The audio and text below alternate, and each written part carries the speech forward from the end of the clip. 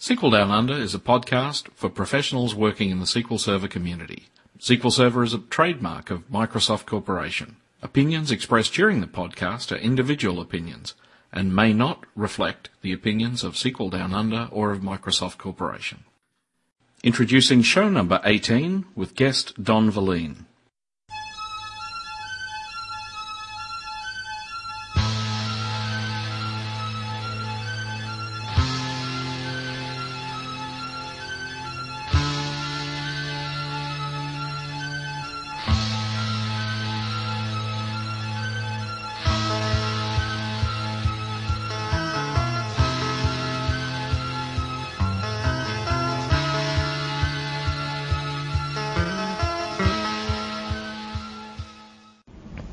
So our guest today is Don Vilen. Don's a program manager in the SQL Server Engine group, and so we say welcome, Don. Thank you, Greg.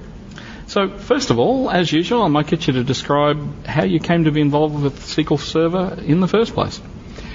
Well, about 12 years ago, I was a little bit too comfortable in my old job as being a professor at a university in Northern California, and I thought it would be cool to work at Microsoft. And I had taught computer science courses for 15 years and taught quite a few different things. And so one of the jobs that seemed interesting at Microsoft for me was working with SQL Server, the database system. And they needed someone to come in and do some training for them. And it was called Worldwide Training at the time. It was a group of only 3 or 4 people, and it would train the support engineers. And so that was the position I accepted. So I trained the support engineers, the escalation engineers around the world for a couple of years, and then a couple of guys from the SQL Server development team came over and asked me to join, and I was actually the program manager, the tester, and the developer for SQL Server setup at one point in early 7.0.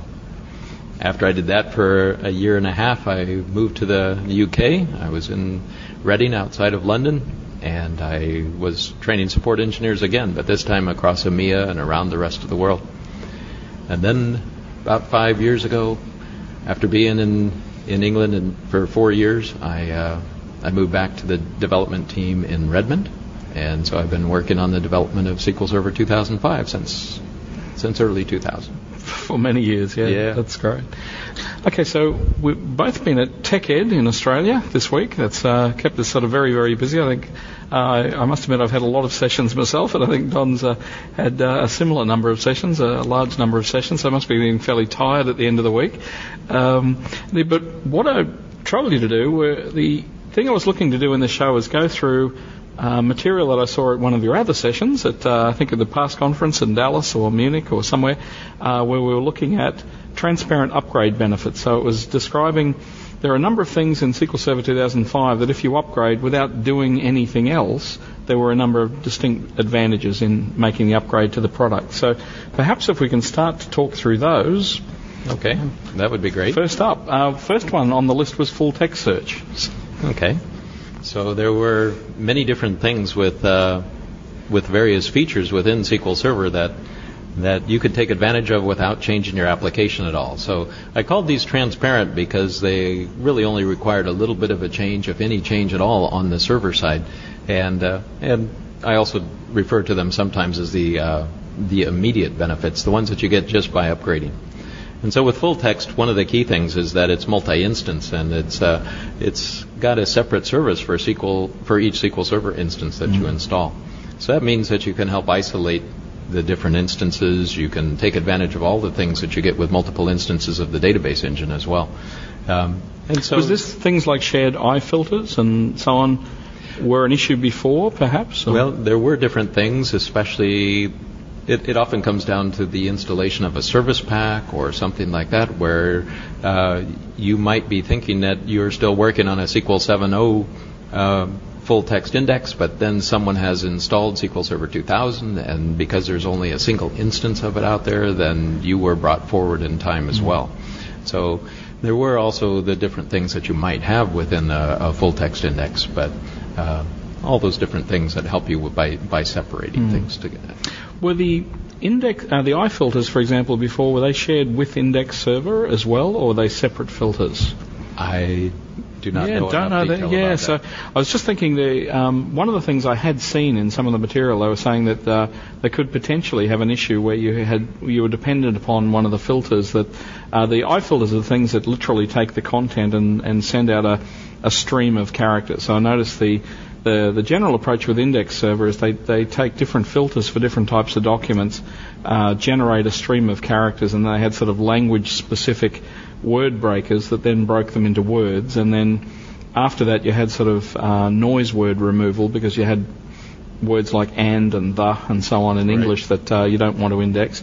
And typically in index server you also did things like add to the noise word yourself, because you might have, say, your own company name or things like that, which would appear in every single document, so you didn't really want to index that as well. And then basically the things that were then left over ended up in an index. So one of the things I had heard is that it was kind of a shared iFilter thing with index server, and so somebody could be making changes to that, and then it would also have had an effect on the SQL Server instance. But I gather all those things are now instanced as well. So so that does make sense. Just because you needed it for one of your, what we would think of as instances of SQL Server, doesn't mean that it needs to apply to every full text index that you have across all the different instances. Yeah. And performance seems to be one of the main things they sort of claim some big benefits on. Yeah, I had some confirmation at TechEd this week on that. There was someone that had some full text catalogs. When they populated them, they would take 4 or 5 days, and then they upgraded to SQL Server 2000, and it took half an hour to an hour or so to do. Yeah. And so the number I quote is 100 times faster, and that's because we actually have found a lot of the population to be that. It's awesome. I love it's one of the things in database optimizations and so on. I sit also a bit in the .NET world, and I see people trying to do optimizations, and you see numbers like 5% faster in 6, and I always just love it in database things, but particularly performance tuning, where you see things that go from 5 minutes down to 2 seconds and things like that. There's just nothing that anybody's ever going to do in any other part of the optimization to ever change anything that even vaguely looks like that. So. Right. Yeah. It's one of those things where people will start submitting bugs because it's much too fast. It's like, well, we could slow it down for you if you really wanted us to, but no, it's really doing its job, and it's just a lot faster. The other thing I really liked was the idea that the full text catalogs are now in the database and a part of the backup and restore strategy as well. Absolutely, that was always one of the drawbacks. So although you can build your indexes a lot faster, maybe you don't need to rebuild your indexes, because when you back up your database and you restore it, your full text indexes go with it. So that just completely removes the need to do that repopulation that you had to do in the past. More and more people. How does that work with the attach and detach, though? Same thing with attach and detach. So it understands that you've got your full text catalogs there, and that when you detach them and then when you attach them, it understands that they're there. Do you know do they have to be sort of completely in sync with the database? I actually had somebody asking me at the show, and I thought it was kind of an interesting thing, that they didn't have enough performance available to build the full text catalogs in the first place, and they were wondering if there was any way to sort of build them on a replicated system or on some mirrored system or something else, and then be able to attach it into the database. I just didn't know if there was any way to do that. Yeah, I don't know that there's a supported way to do that. I like the word supported in there. That's good. Yeah, that's always a very key thing. After playing with the insides of SQL Server, I know of a lot of ways to get some things done, but it's not one of those things I'd ever publish, because people might do it and expect it to work in other ways. Yeah. And this is sort of one of those. I would think that it wouldn't necessarily have to be completely in sync. It would have to be in sync with the database itself. It might not be fully populated. It's something that it could then pick up and carry on from where it had been before, but it does get moved as a unit. So. Yeah. Actually, one of the sessions I did get to do this week was one of Michael Reese's sessions. That was and full text search was one of the things covered in that. And what I found interesting is the fact that they now had iFilters for XML as well, data type, because that's been added to the product. But what he had is some really nice examples where he was using sort of promotable properties effectively, but he had sort of user-defined functions that did XQuery to extract data out of XML columns and promote those up as as computed columns and as persisted computed columns, and then he could actually index those using full text indexing, and it was just completely magic stuff. So if people get a chance to have a look at that on the TechEd US DVDs, I'm sure Michael Reese's session would be well worth a look. So that's good. That's great. Now another one is query optimization. So this is queries that just run quicker. Yeah, there's a lot of things that we can do from a logical point of view, just looking at the queries that can help us make things faster, and then there's a few others as well. So the first one is non-updating updates of indexes. It seems like a pretty simple thing to do, but as you can imagine, if you tell me to update 1 million rows, maybe setting a certain column to a value, and half of those columns are already that value, why should I go out for each of those rows, or those 500,000 rows, and update the index? The index is already correct. I do have to touch the rows in order to cause your triggers to fire and things like that, because that's what you would expect from a behavior. But if you set a column that is already 1 equal to a 1, and I know it at that time, I shouldn't go out and update the index. And so we skip that step, and so that means that our non-updating indexes or non-updating updates really can avoid that. I can imagine actually that could be quite key too, because I see a lot of object relational mappers and things like that where they tend to read in the state of an object and then modify some particular property of the object, and then they persist the entire object back. Right. And often there are all of the columns being updated even though they're not being updated. And yeah, sure, if there were indexes tied off those, that could have a substantial impact. Absolutely. Yeah, another one is that we actually will match indexes and indexed views in more cases than we would before. So we've gotten a bit smarter with that. There are several cases where you have a query. The query doesn't mention an indexed view at all, but we determine that the answer could come from a view that's already pre-computed and stored in an indexed view. And so we'll do that in even more cases than we would before. One of the things with indexed views was my recollection was that it was only the Enterprise Edition that automatically chose plans based on indexed views. Is that still the case? Yes, that's still the case. So there were some ways to get the standard edition to actually use an indexed view, but you had to explicitly mention that. So optimize a hint or something like that. We mention the index. Yeah. Okay.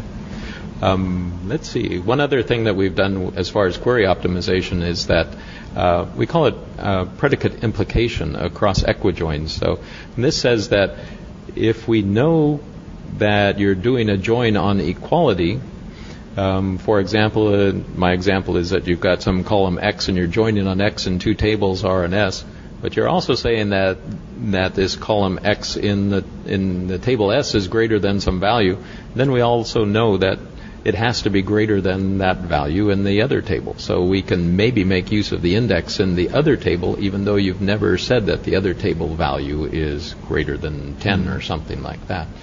Where I presume the optimizer before would have dealt with that if it was an equality, so it's just now a range or being able to imply something? It's an equality across a join now. So if you had said that a certain column is equal to another certain column, perhaps we could have taken advantage of it, but now it's a couple of columns in a couple of different tables.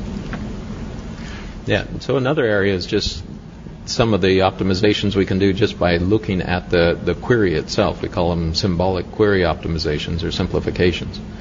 And that's just saying things that perhaps because I'm doing a select and I'm joining to a view or something, I may get a lot of different predicates that either seem to conflict or further reduce what one predicate might have done. So I might end up having where clauses from many different places that in a single query come down to saying that some column A is greater than 3 and column A is greater than 5.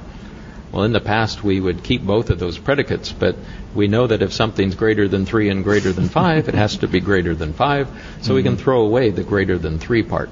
And so it just simplifies it. It says that when we start looking at an index, we just go from 5 onward rather than starting at 3 and throw away everything between 3, 4, and up to 5. Yeah, I think people often sort of look at that and go, why would anybody ever write a query where A is greater than 3 and A is greater than 5? But the thing I see is invariably those things are generated code or they're generated by query tools or things like that end up putting in overlapping predicates and things, and no doubt you would have processed them before. So Right. And that happens if you might have 2 or 3 views that you're selecting from. You don't know what the where clause in the views themselves are. We bring them all together, and then we try to get rid of the extraneous stuff. There's another case where we do the same or a similar thing for betweens and other comparisons. If we have a column or a where clause that says A is between 1 and 100 and another one that says A is between 100 and 200, then we can reduce that down to A is equal to 100. We know that that's the only part that would ever be able to solve that pair of equations or expressions. Interesting. Then statement level recompilation is another one, I gather, in terms of performance. So all of these are things that you just get for free. You don't have to change your application at all.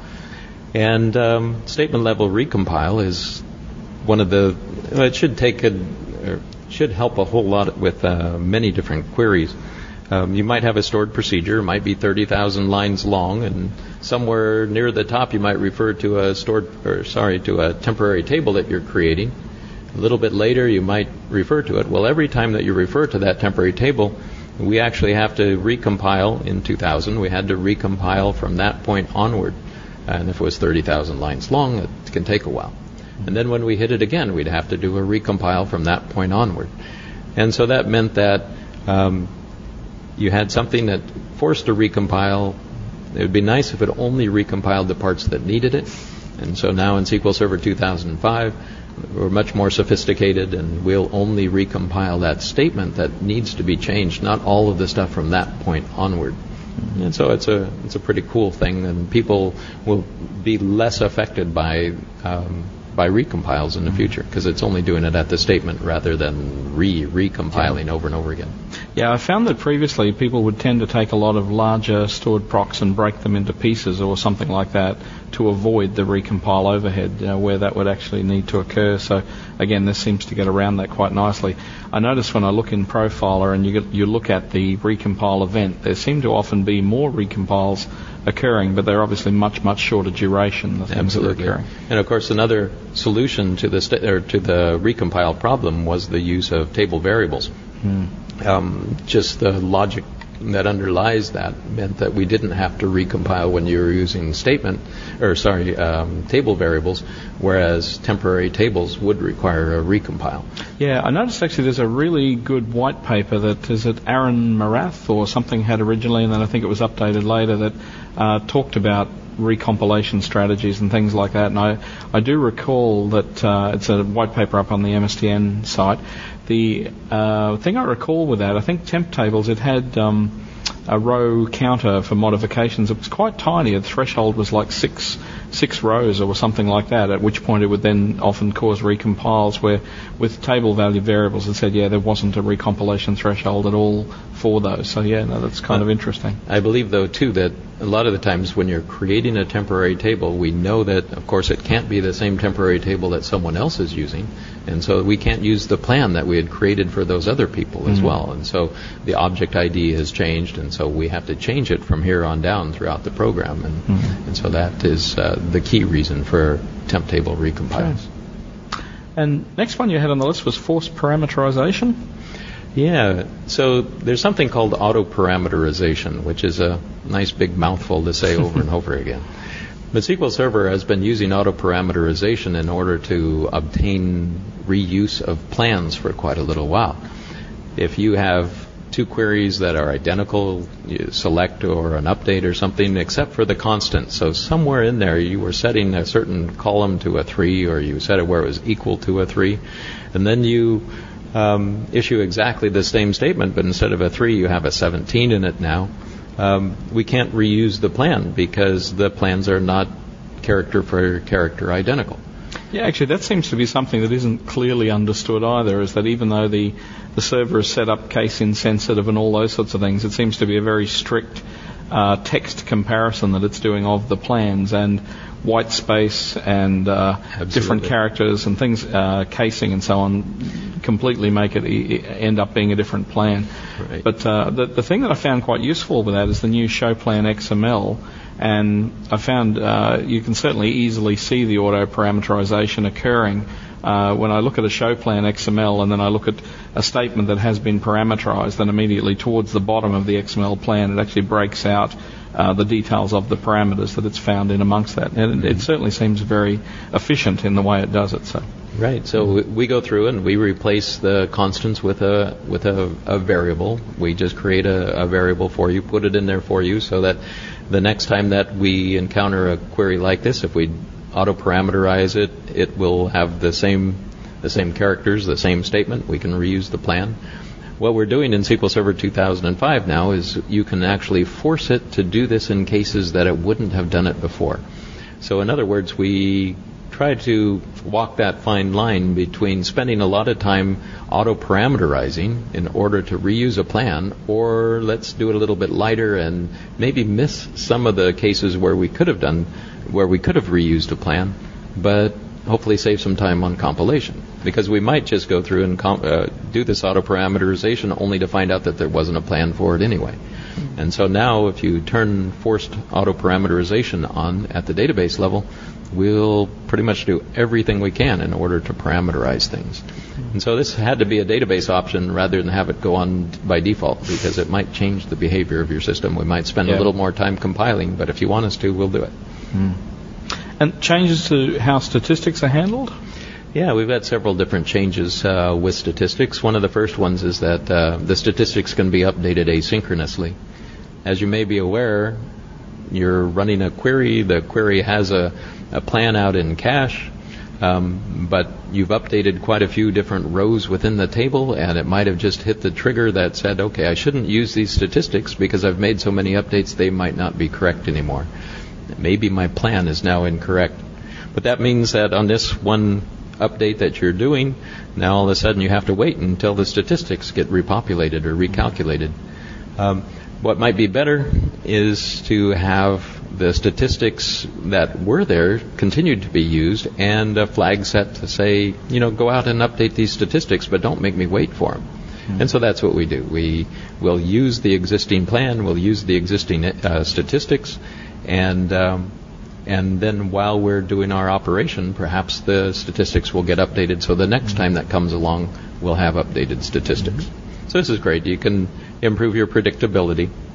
A query that was running pretty fast for you doesn't all of a sudden have to stop while statistics get gathered.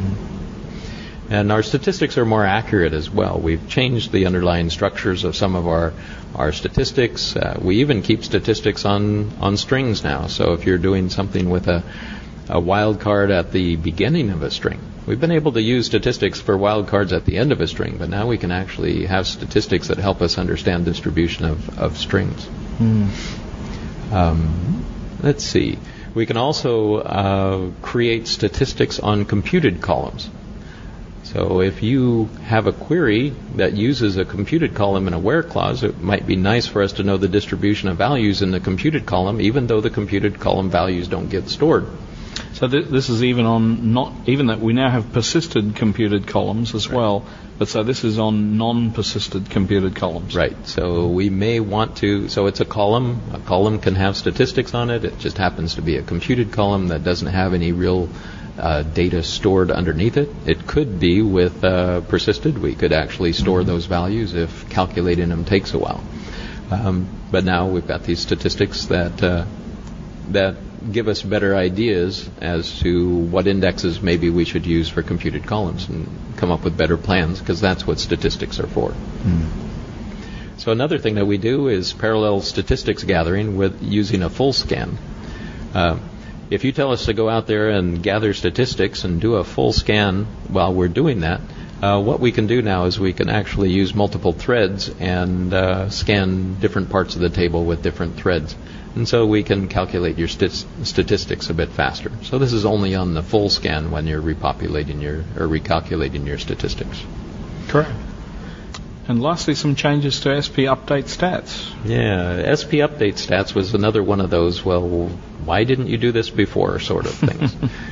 SP update stats goes out and does an update statistics statement for every table in the database. Some of your tables maybe haven't been updated. And so that means that if we go out and we update the statistics on those tables, it would be a waste of time. And so Now with update stats, what we will do is check to see if there's been any changes to the table. And if there's been changes to the table, we'll update your stats. If there haven't been any changes to your table, your statistics are good and the same as they were before. And so some people have actually found that this is a whole lot faster. Well, if you've got a lot of read-only tables that haven't changed since the last time you did it, we'll skip those tables, and yes, it'll be a whole lot faster because it's smarter and avoids work that it didn't have to do to start with. I noticed actually with the indexes too, one of the things that seems very, very useful is some of the new distributed management views with the index usage stats, sys.dm index usage stats. One of the things I was sort of wondering, do any of the things that make these decisions use that same data, or is it some other data that they... Well, we've got a couple of categories of index DMVs, and one of them is the index usage, and the other one is the missing indexes. In some cases, what we're doing is we're really gathering that information to be able to report it to you, and then you can make appropriate decisions based on that. One of them is, you execute a query, but the optimizer couldn't find the perfect index that it would have used. It records that in missing indexes, and then perhaps you go back and you decide that you need that index. But of course, it's doing that completely in isolation, and it's doing it without regard for the amount of updating that you might have to do in order to maintain those indexes. With usage stats, you may be wondering if there's certain certain indexes that aren't being used at all. And you could go out and look at the index usage and find out that, these indexes aren't even being used. Maybe it's time to get rid of them. We could, I don't believe we do this yet, but we could put that together with the database tuning advisor. If you tell it that it's okay for it to recommend the removal of certain indexes, and then if it could go out and look at the index usage stats, it could determine that they hadn't been used anyway. Correct. But given the fact that most of the DMV values do get reset each time you restart your server, it may be that they were used, but they were used previously. So maybe at some point those will evolve to being recorded. And, of course, you can always select everything out of the index usage. Periodically put them into a table, yeah. Absolutely. And so then you can make some decisions yourself. So some of this is framework for future work, and anybody that looks at it or understands it can probably figure out a direction that this could go. Yes, whether it's the direction or not, I don't know. Well, listen, that's probably a good point to take a short break, and we'll come back. We'll continue talking on this topic. As well as community resources such as this podcast, SQL Down Under offer mentoring services and both private and public training options. If you need to get your project back on track, or if you need to get it off to a good start, why not give us a call? We have also recently introduced a series of online courses available in both Asia Pacific and US-UK time zones. In particular, the first course that's offered in this series is Query Performance Tuning. You'll find details at www.sqldownunder.com. Welcome back from the break, and what I might get you to do first on is just share a little bit about yourself and where you live, or family, or sports, or hobbies, or anything you're willing to share. Well, I live up in the Seattle area in a place called Kirkland along Lake Washington. I got this. I was quite lucky to get a pretty good spot out over the water with a good view of the Seattle skyline. So it seems to be a lot of water around Seattle. Yeah, a lot of it's falling out of the sky almost all the time, all year long. I enjoy going for a run. Even this morning here in Sydney, I went for about a 10K run and did all the stuff around the Opera House and across the Harbor Bridge and around Outstanding. and around. And then come over and do a couple of Tech Ed talks and a podcast and a few other things. I very much enjoy the traveling that I get to do, mostly because of these opportunities to speak at different locations. So I've been to maybe 50 different countries around the world the past few years, and I enjoy doing that. So. That's great. In fact, you were mentioning earlier in the week what the busiest week you had was it 9 sessions at Tech Ed Australia and the same in New Zealand or something like that in a week? 2000, yeah. For Tech Ed 2000, I did 9 talks in Australia. And then we had a day to travel to Auckland, and I did all 9 of them again there, so I did 18. there's one of the guys, one of our architects, he says, "Oh, I heard about this guy who did 10% of a tech ed once." And I said, "Well, I didn't know it, but I went back and calculated. I did 10.5% of 2 tech eds in 1 week." So it was pretty good. Yeah, actually, I had 12 sessions this week, and they were telling me I had my own track. So that's great. So, in addition, with other things, query execution changes with dynamic objects, I note. Yeah, so in the past when we were taking a look and calculating a plan and then putting the plan into cache, some of the plans were marked for immediate recompile, or they would not be held. And that applied to the various dynamic objects, especially things like triggers. So you can imagine a trigger is something that needs to be compiled and then executed, and we'd always mark it just for immediate removal. Or at least for not reuse. And so now for dynamic objects, triggers, we actually will retain that so that hopefully we'll be able to use it again the next time. And distributed queries now executed asynchronously? Yeah, so when you're working with a distributed query using linked servers, it used to be that if you mentioned 2 link servers in the same query, likelihood was that it would go off to one link server, pull back the data that it needed from there, and then go to the second one. Now what it'll do is start them up on both sides and pull back the data asynchronously rather than just sitting there and waiting for it. And also it's noting a number of things additional exposed through SQL Server Profiler that weren't before. Yeah, so SQL Server Profiler has some new great capabilities. One of them is the ability to profile events out of analysis services, which is great. It also works together with a distributed query, which is tied together with what we were just talking about.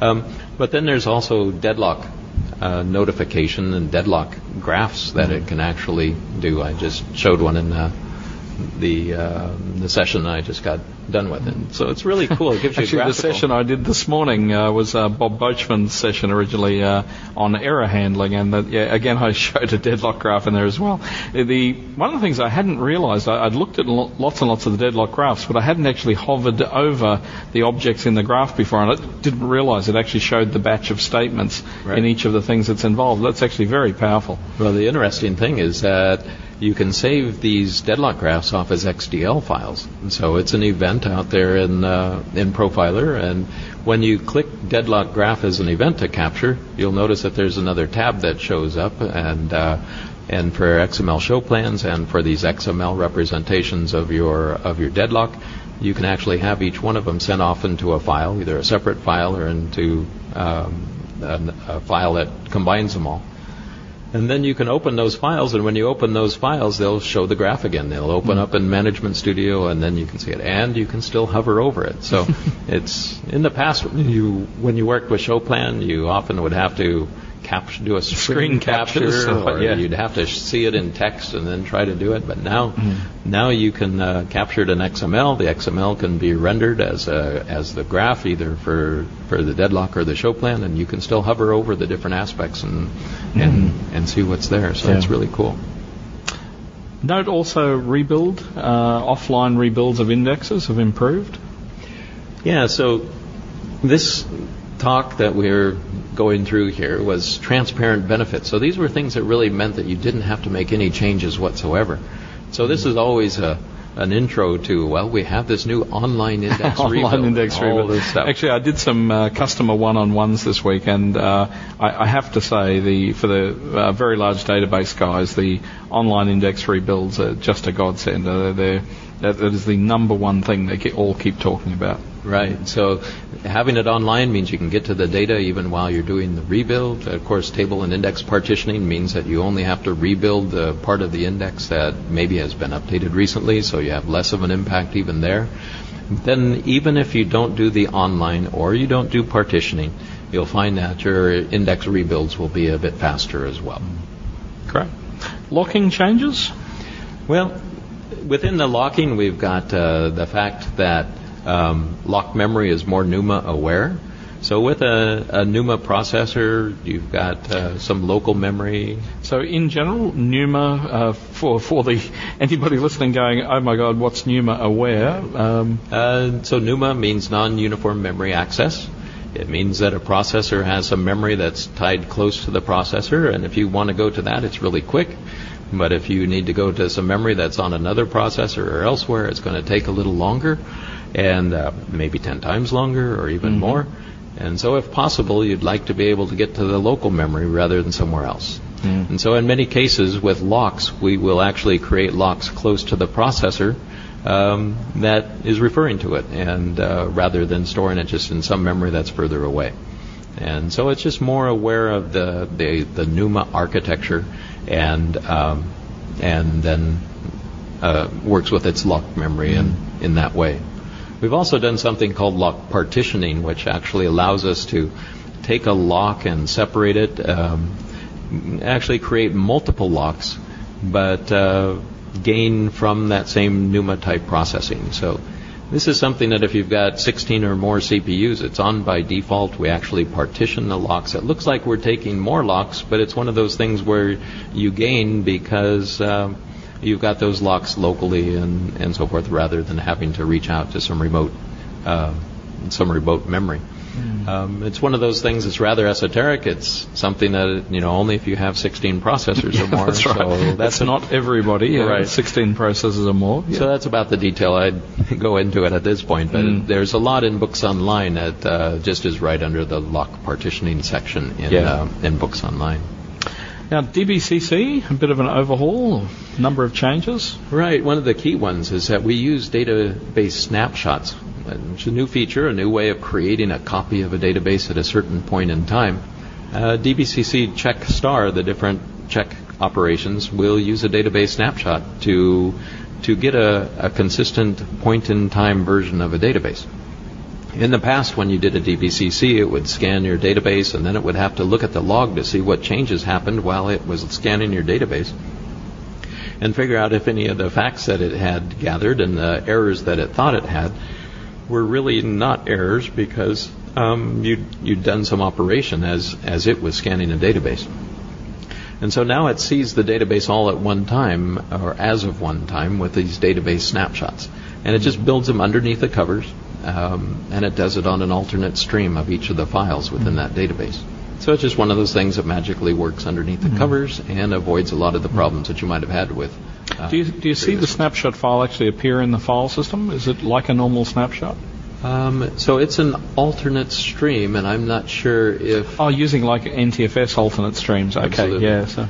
So on a regular database snapshot, you specify where those files should be, and then they use sparse files.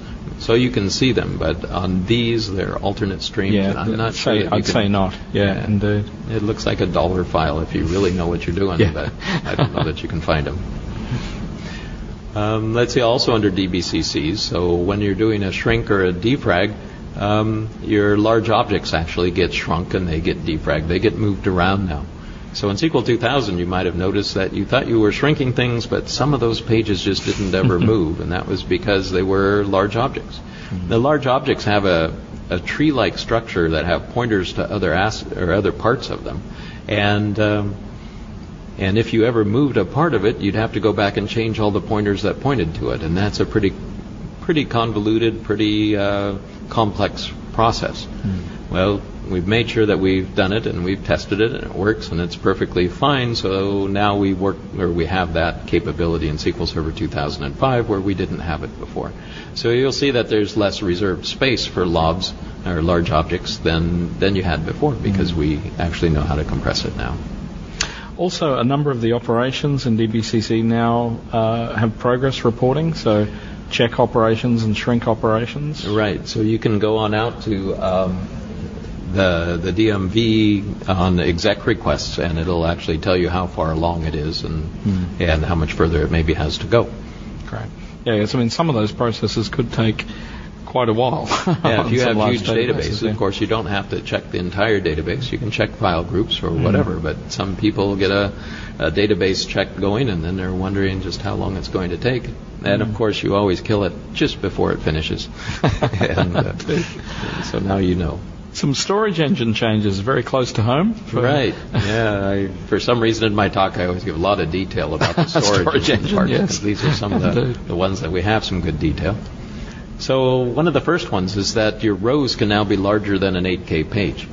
In the past, the largest row could be was 8,060 bytes because it had to fit on a single page, and that's not counting any large objects, text, image, and text. So now what we will do is we'll take part of your variable columns and actually spill them over into another page. And so that means that you can create a table that has 10 columns, and each of them could be a varchar 8000, and you could even fill them all up.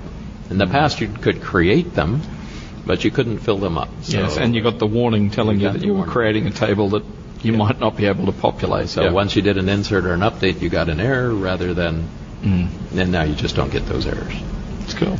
So we've also improved some TempDB scalability. One of the things that we have is a new snapshot isolation, and it makes a lot of use of TempDB. And then there's other aspects of SQL Server that make more use of TempDB as well. And so we wanted to make sure that it was more scalable, that it could handle this heavier load. And as you're aware, there are certain attributes of TempDB that make it so that we can treat it a little bit special. One of the things is every time that you start up a SQL Server instance, the TempDB gets recreated from the model database, and so that means whatever was in it can be thrown away, which means you never have to restore the TempDB. So that means maybe you don't need all of the stuff that the TempDB had for restoring. So in the past, I don't know if you go back to, I know you do, Greg, but back prior to SQL Server 7.0 when we had syslogs and it was actually a table and it had to look exactly like every other table just to be able to do that. Well, we changed it, that was syslogs. I'm talking about TempDB, I guess. Yeah. But there are some things with TempDB that we don't have to do, and so we've optimized it. Do you think, in terms of putting things into production, people need to be more aware of TempDB with this version? I'm just thinking in terms of row version stores and all these things. When we went to the PASS conference in Dallas and we had the MVP summit after it, we spent a day with one of the engine team guys, I wish I could remember which one, who then did a session with us for an hour or so on changes surrounding TempDB, and I must admit I was very impressed with the amount of work that had gone into that area. But I was left sort of feeling that there are an awful lot of things now more dependent on it, and so in terms of I/O performance or things like that, it may become more critical than it was before. Yeah, there are more things that actually work with TempDB, and so if you do some of the things like the row versions using snapshot isolation. And triggers, I think was another, Well, triggers, yes, so every time that you work with a trigger is actually using a row version as well, even if you don't have snapshot isolation turned on. The nice thing about triggers doing that means that it does use TempDB, but hopefully some of the information never actually makes it out to the TempDB disk. It's just used up in cache, and so that can remove a lot of the concerns. If we can get it up in cache and use it there and never have to write it. We have lots of memory, and it also saves us from having to go out and read from the log, because that, of course, is where the inserted and deleted tables used to be. And so you are maybe accepting a smaller charge rather than the bigger charge that you used to have before. So you've got increased scalability and everything else. So it should always be faster, but it's using a different methodology. And so with TempDB, yes, it's always good. We do recommend that TempDB have as many files or approximately as many files as you have CPUs, just to help avoid some of the allocation conflicts that you might have. We do a lot better as far as doing allocations and avoiding the locks and the conflicts that there would be. But if we could allocate some space on each of the different files at the same time, then that would avoid even more of the conflicts that some people might occur. Rather than doing it via auto-grow. So, right. Well, auto-grow is always a good thing to have turned on. Just in case, so that while you're here talking with me and something happens back at the shop and your database needs some auto-grow, well, it can take care of itself. But auto-grow on almost any database, as well as TempDB, it's probably better managed than then sort of ad hoc let it happen when AutoGrow feels like doing it. And if you grow all of your files at the same time, that would mean that we can do our proportional fill, our round-robin allocation like we've always done. Whereas if you rely on AutoGrow, then that means one of the files out of that file group or that database is going to grow, and everything's going to go into that one rather than get spread across the different files. So it's always good to have multiple files for a databases, especially for sufficient loads and stuff.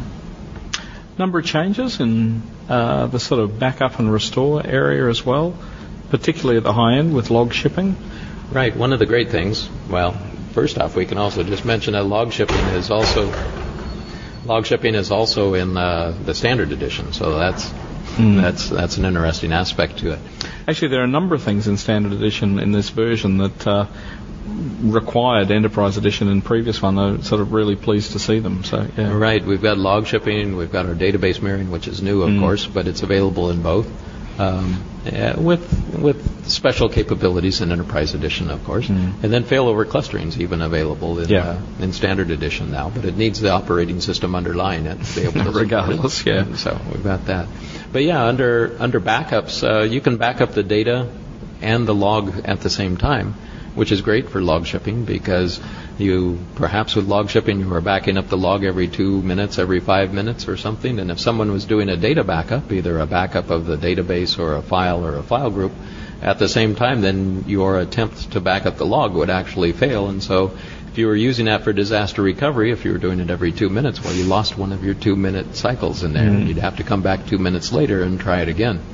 Which, as long as your system was up and available 2 minutes later, okay, so you've got 4 minutes that you're backing up now. But now you can back up the log and the data at the same time. And so that's great. If you've got log shipping happening and you're backing up the log, you can still back up the data. If you're backing up the data and the log backup comes along, you can do that. Still do so. Yeah. And restores more powerful? Well, we can restore just single pages now, so that's a great thing. You can restore and even verify checksums that you took during backups, things like that.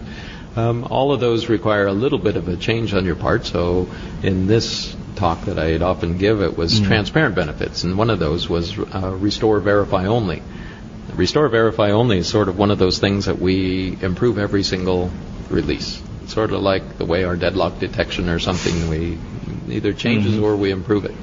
And this time, restore, verify only does virtually everything except writing those restored pages onto the disk and over the top of your database. It'll go through and read every page, do all the checksums if you have checksums turned on, and check the formats of the pages and things like that. So it does virtually everything except the actual final steps right to the disk. Yeah.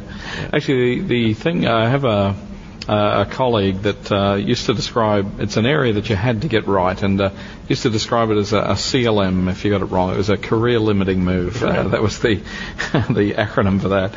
And I must admit, the years I spent at HP, I saw so many hardware issues that could also cause you pain, grief, and agony in that area that I've come to be very, very wary over the years. I vividly remember one tape drive, for example, and people would say to me, oh, look, it does read after write. And I saw one that had the erase head stuck on, and it was quite intriguing because it would literally erase the data, it would write the new data, it would read it back, check it was fine, and then as it rewound, it would erase the entire tape. So things like that. There really is nothing short of rebuilding systems occasionally from backups just to have any concept that you really have what you're meant to have on the tape. And absolutely, and you need to rebuild it at times when it's not important. I mean, it's not when you have your CIO or your vice president or whatever looking over your shoulder and saying this is costing me $1 million a minute or something like that. And so. But even with the new options there with the verify only, I mean, it does mean that at least this drive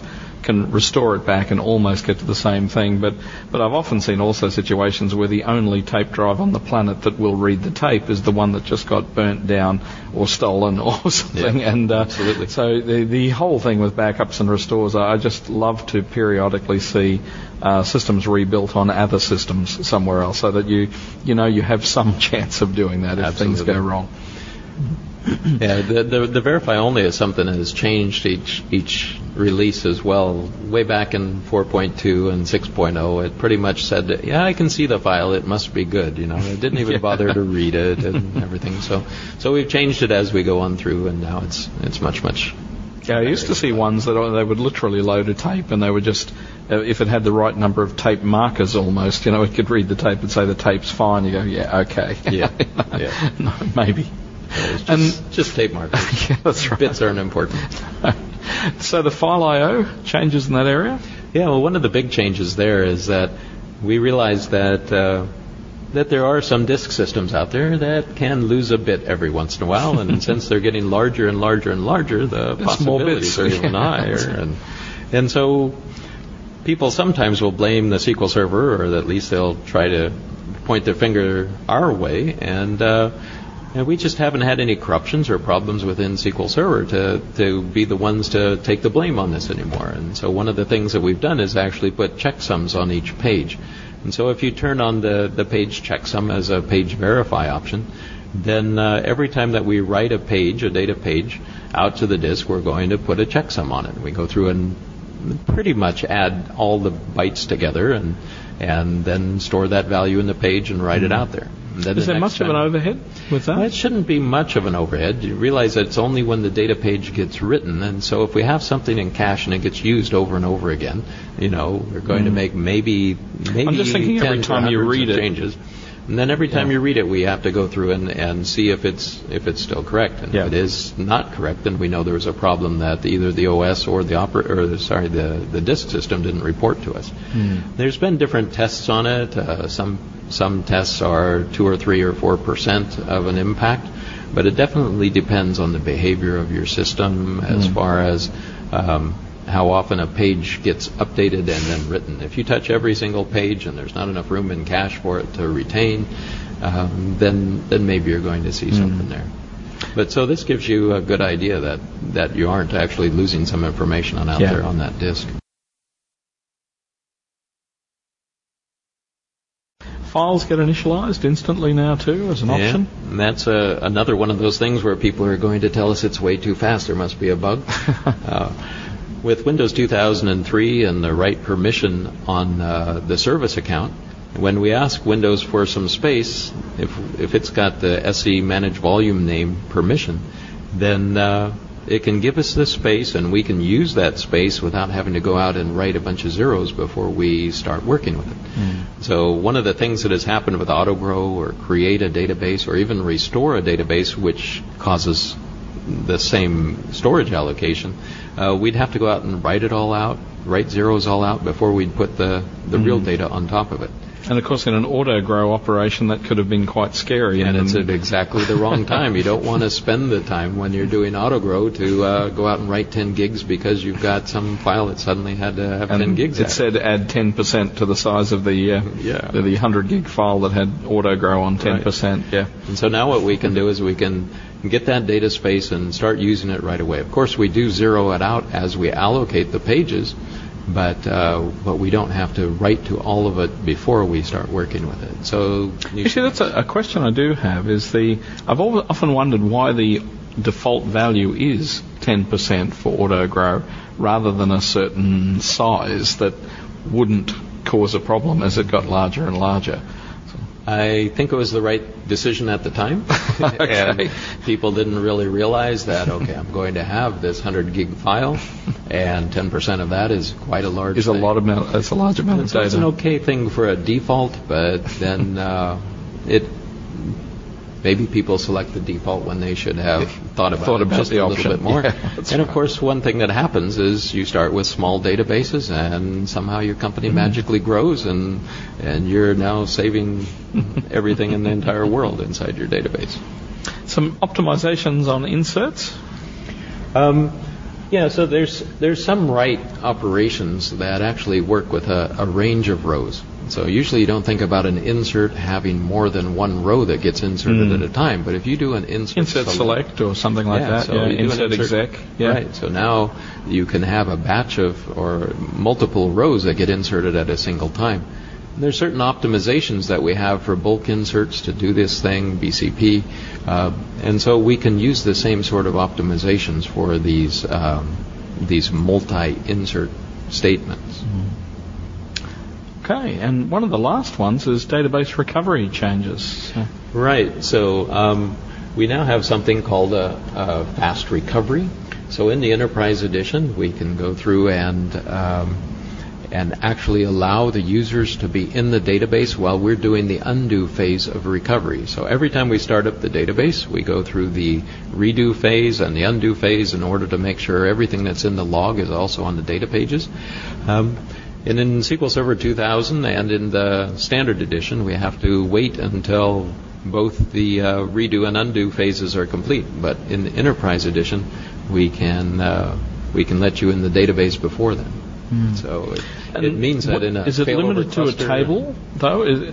Does it know which tables are affected by the undo? Or? So during the redo, we actually take locks on the different rows that we're redoing. Okay. And so as a commit comes along, well, those get committed and the rows, those locks get released. But anything that hasn't been committed or rolled back from the log is still there, and it must be stuff we need to roll back. We still have locks on those, and so we just go through and do that. Changes to the checkpoint process itself? Yeah, well, checkpoint has been around for a long time. What it does is periodically it takes all the dirty pages in data cache and writes them out to disk so that hopefully we won't have to spend too much time recovering. It gives us a good baseline for when we start up a database, we know where everything was in sync before.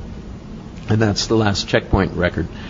So the checkpoint process comes along periodically after a certain amount of log records have been written, and then it says, I need to write these data pages out.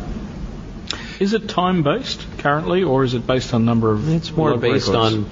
So what you do is you say that you want the recovery not to take more than this amount of time, and what we've done is we've tied that really to a certain amount of log records. So this many log records is probably going to take this amount of time in order to recover. And so what we'll do is we'll look to see, well, how much is in the log since we last did a checkpoint, time to do a checkpoint, and so it'll take only about this much time. And that's not a perfect measure as to how much time it'll take, but it was a good ballpark, and it was measured on a certain machine at a certain time a few years ago. But anyway, checkpoint... It used to be that checkpoint didn't really have to worry about overloading the I.O. system because we only had 32-bit addresses and everything. And so there was a limit to the amount of data cache that you had. And even if it did sort of cause a couple of your queries to pause, it wouldn't take too long. But now with 64-bit and 64-bit address spaces, now all of a sudden you can have like 64 gigs, and if I'm trying to write 64 gigs to the disk, you might notice it. and so it might have a real impact on what you're processing. And so Checkpoint's a lot smarter now. It realizes that it can't just slam all the data out to disk. It has to be a little better citizen within SQL Server. And so it monitors the I.O. load that it's placing on the system, sort of backs itself off, and tries not to have as much of an impact as it could, of course. Of course, now Checkpoint also is something that it could write a subset of the pages out to disk, and once it writes them, of course, they're not dirty anymore. They're actually clean. What's on disk is the same thing that's in the cache. And so if you needed to stop Checkpoint and start it back up again, you could do something like that, and it would just continue with the dirty pages. And the ones that it wrote before don't have to be written now. And so Checkpoint also is a statement. You can actually execute the checkpoint statement, and you can specify a duration which says, I want this checkpoint to be done very quickly or not so fast. It's maybe not as important as something else that might happen there. So, do you know if things like detach, for example, force a checkpoint before the detach? Because I see often people in scripts where they do a checkpoint before they execute an SP detach DB. I believe that a detach will quiesce the database. So if you were to look at the status, you could probably see that the database was what we call cleanly shut down. Yes. So that means that there weren't any dirty pages. The stuff that's up there the stuff in the log we could almost get along without, because we made sure that the dirty pages were written to the data, and there's really nothing that needs to be recovered. The attach single file DB only works with databases that were cleanly recovered. It was cleanly recovered. It knows and it doesn't builds have a new log file. It doesn't have to look for a log because it's got everything that it needed. And I've often seen people say the easiest way to shrink a log file on databases like that is to detach it cleanly and then reattach just the single file. And it quickly removes the log files. So we actually have create database for attach rebuild log as a new DDL. Yes, new DDL, yeah. And so if you cleanly shut something down, then it can be an option. But one of the problems is that people actually delete the log, and then they do this. Yes. And then in the they news find groups, out. I see that all the time. People saying, they've just copied the MDF file, and then they're basically saying, how do I use single file attached DB? Attach single file DB, and So they don't sorry. It comes out as a sorry. There's nothing that we can do. You had stuff in your log that you needed.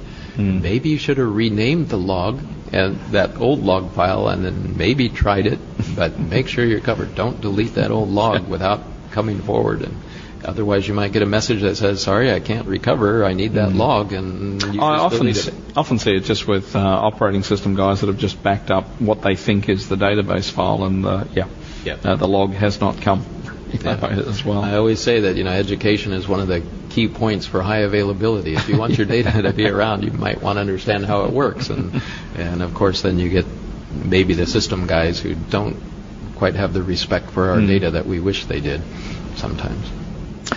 In your talk, you also had row-level versioning. That sounds in general like one that's not quite transparent. Absolutely, yeah. So row-level versioning comes in two flavors. One of them is the snapshot isolation, where you actually have to change your application to use this. And then there's the read committed snapshot isolation. And you don't have to change your application at all for that. It just stays probably at the default of read committed as an isolation level. But underneath the covers within the database, we'll use the row level versioning. And so you'll see the values as they were as of the time you began your statement. And that's quite a difference from snapshot isolation, because snapshot isolation, you'll see the values that were committed as of the time you began your transaction. The transaction, yes. Okay. And so if inside a transaction you read the same data over and over again, you're going to see exactly the same stuff, because that's what was committed when you began your transaction. But with read committed snapshot isolation, if you read the same thing a couple of times, you might see it a little different, because it'll be at the time you began your statement. But one of the nice things about snapshot isolation or row-level versioning or this read-committed snapshot isolation is you see the value that was committed. Maybe things have changed a little bit since you began your statement or began your transaction. Rather than pausing and waiting and being blocked by somebody who's updating things, you'll get to see the value that was committed.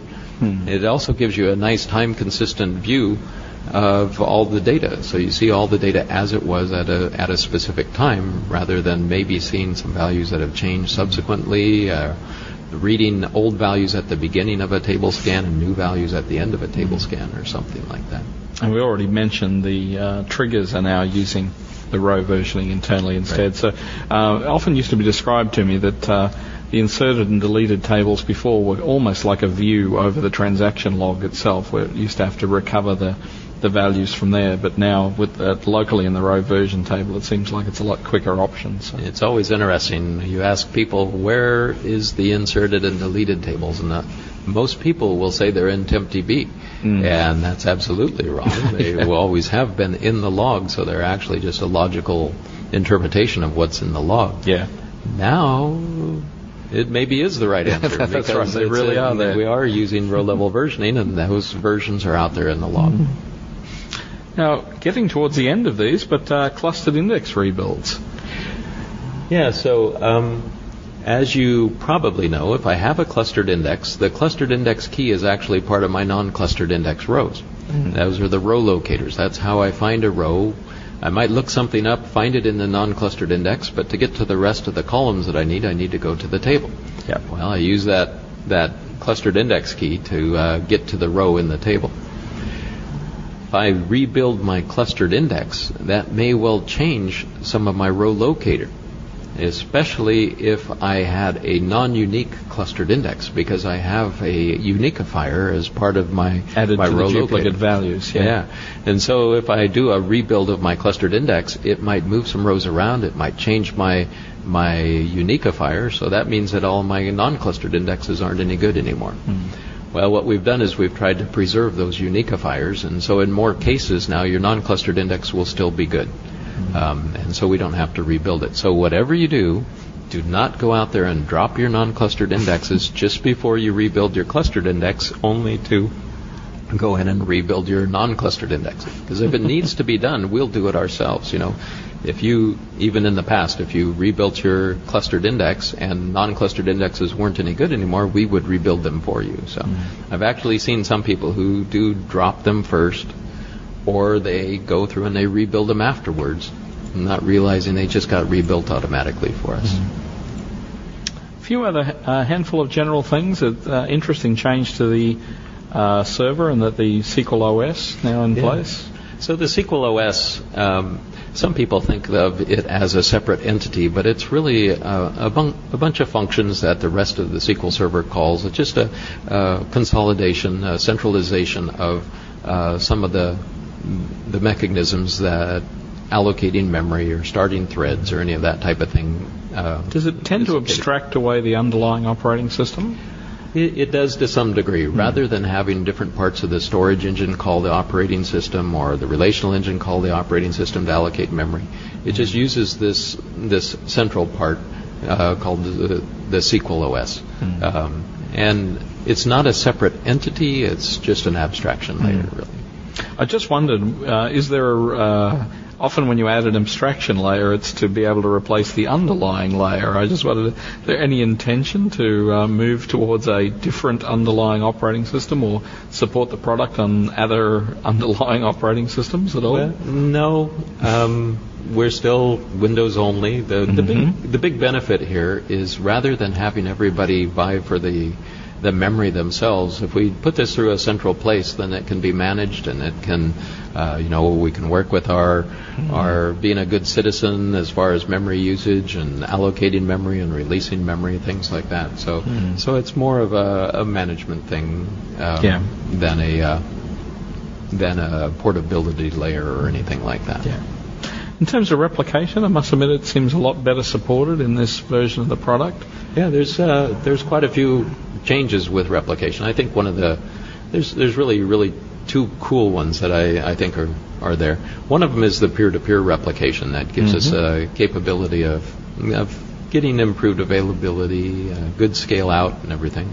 But another one is the fact that if you alter a table, add a column, rather than having to use replication stored procedures in order to do the alter for you. SP refl add column and all these things, yes. So rather than going through some back door or some replication stored procedure that will then go off and do the alter for you, now you just do the alter, and the DDL triggers underneath will capture the alter and send it off to the subscribers and do all the right thing there. So you don't have to. I always hate it when we add when there is some feature that we then have to do the common maintenance in a different way. In fact, that's exactly it. It's one of the things I quite love about mirroring, for example, is that it's very, very transparent to the developers and the people using the system that this is happening. Right. Where replication, it's always been far from transparent to the developers that the tables are replicated. And we have them with database mirroring too. For example, if you're using 3-part names within a database, that database might fail over to the mirror when the other database that was co-located, it's not there anymore. So there are some things to be aware of there. Indeed. A few transparent things with connectivity? Right. So with connectivity now, there's some stuff with security. In the past, if you didn't have a certificate on a machine, then we wouldn't actually do encryption. Now what we'll do is we'll do a self-signed SSL certificate and everything else in order to be able to do encryption. So that's great. We'll always encrypt the login packet now, so even with the SQL Server authentication, where you supply a password when you connect, you don't have to worry about that being intercepted and being readable. We also have these new things called endpoints within SQL Server. So SQL Server has always just sort of listened on things, and there was no formal way to say I want it to or I don't want it to, or what is this thing anyway. Yeah. And so now we've given them a name. You can create these endpoints. You can say that only certain people can use this endpoint. It can only be used for database mirroring. It can only be used for this certain type of protocol. Even for TCP endpoints, there seems to be a lot more flexibility now in how they can be configured. And I noticed also when you're making a connection, you can now force a specific protocol by putting that in the connection string as well, which is kind of nice. So it's really cool because now you can say that I want to.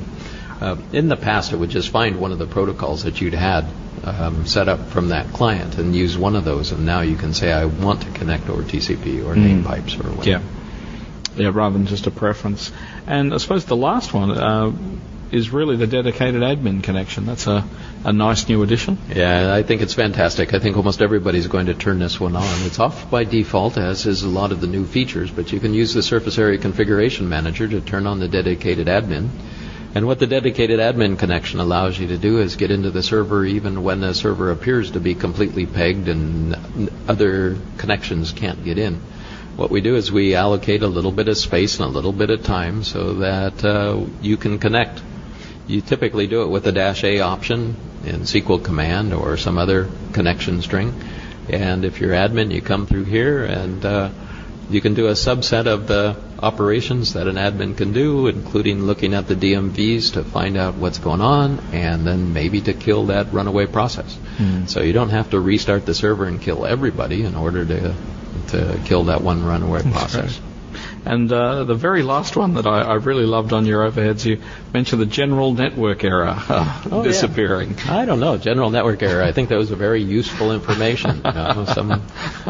Just some general network error. Actually, I mentioned in a session I had this morning the one that used to really throw me with that. I had one day I sat there when I was starting to work with ADO.NET, and I just could not get to the bottom of a general network error, and so many things used to return that error. And the one that had me thrown back in ADO.NET version 1 was that if you set the command timeout to 0, it was meant to mean unlimited, but it actually meant 0. and it took me ages to realize sometimes a command would get executed, sometimes it would not, and what would be thrown would be general network error. And it took me so long to get to the bottom of the fact that that's what it actually was that was causing it. So I will not be sad to see general network error disappearing out of the product. So. Yeah, we've got various errors that we always try to improve, but we have to. It's another fine line sometime when you're really concerned about security, because sometimes you're giving the wrong person the reason that, it's information disclosure of a sort. Yes. You tell them, okay, well, you can connect to this database using this instead. It's like they weren't even supposed to know that a certain database existed. Yeah. That goes back to some of the stuff with our sysobjects table. In SQL Server 2005, you can only see the objects you have some permission to. In the past, it could let you know that there was all this other thing going on. That's right. Even though you can't access table existed, even though you can't access it, just the knowledge that it exists is more knowledge than you should have. Have a table called merger with XYZ company, and yes, indeed. Well, listen, thanks so very much, Don. So, what else have you got coming up, and where can people see you, or are you back home for a while, or? Well, I'll be in Melbourne the next couple of days. Wow. Okay. And not home yet. Yeah, not home, and then I'm off to Kuala Lumpur for TechEd there. So the TechEd SEA, Southeast Asia. And then I'll be back in the States around the 9th of September or something. Outstanding. So people in KL should come and see your sessions. I did notice on the reviews today that you had some of the highest rated sessions at TechEd. I was surprised at that myself. It was wonderful to see. So people that get along to KL should get along and see you. And if you're coming to Barcelona for TechEd Europe, I'll be there, as well as for the IT Forum, which is the second week of TechEd there. So great. Well, thank you again. It's my pleasure. Great to have you on the show. Well, thanks, Greg.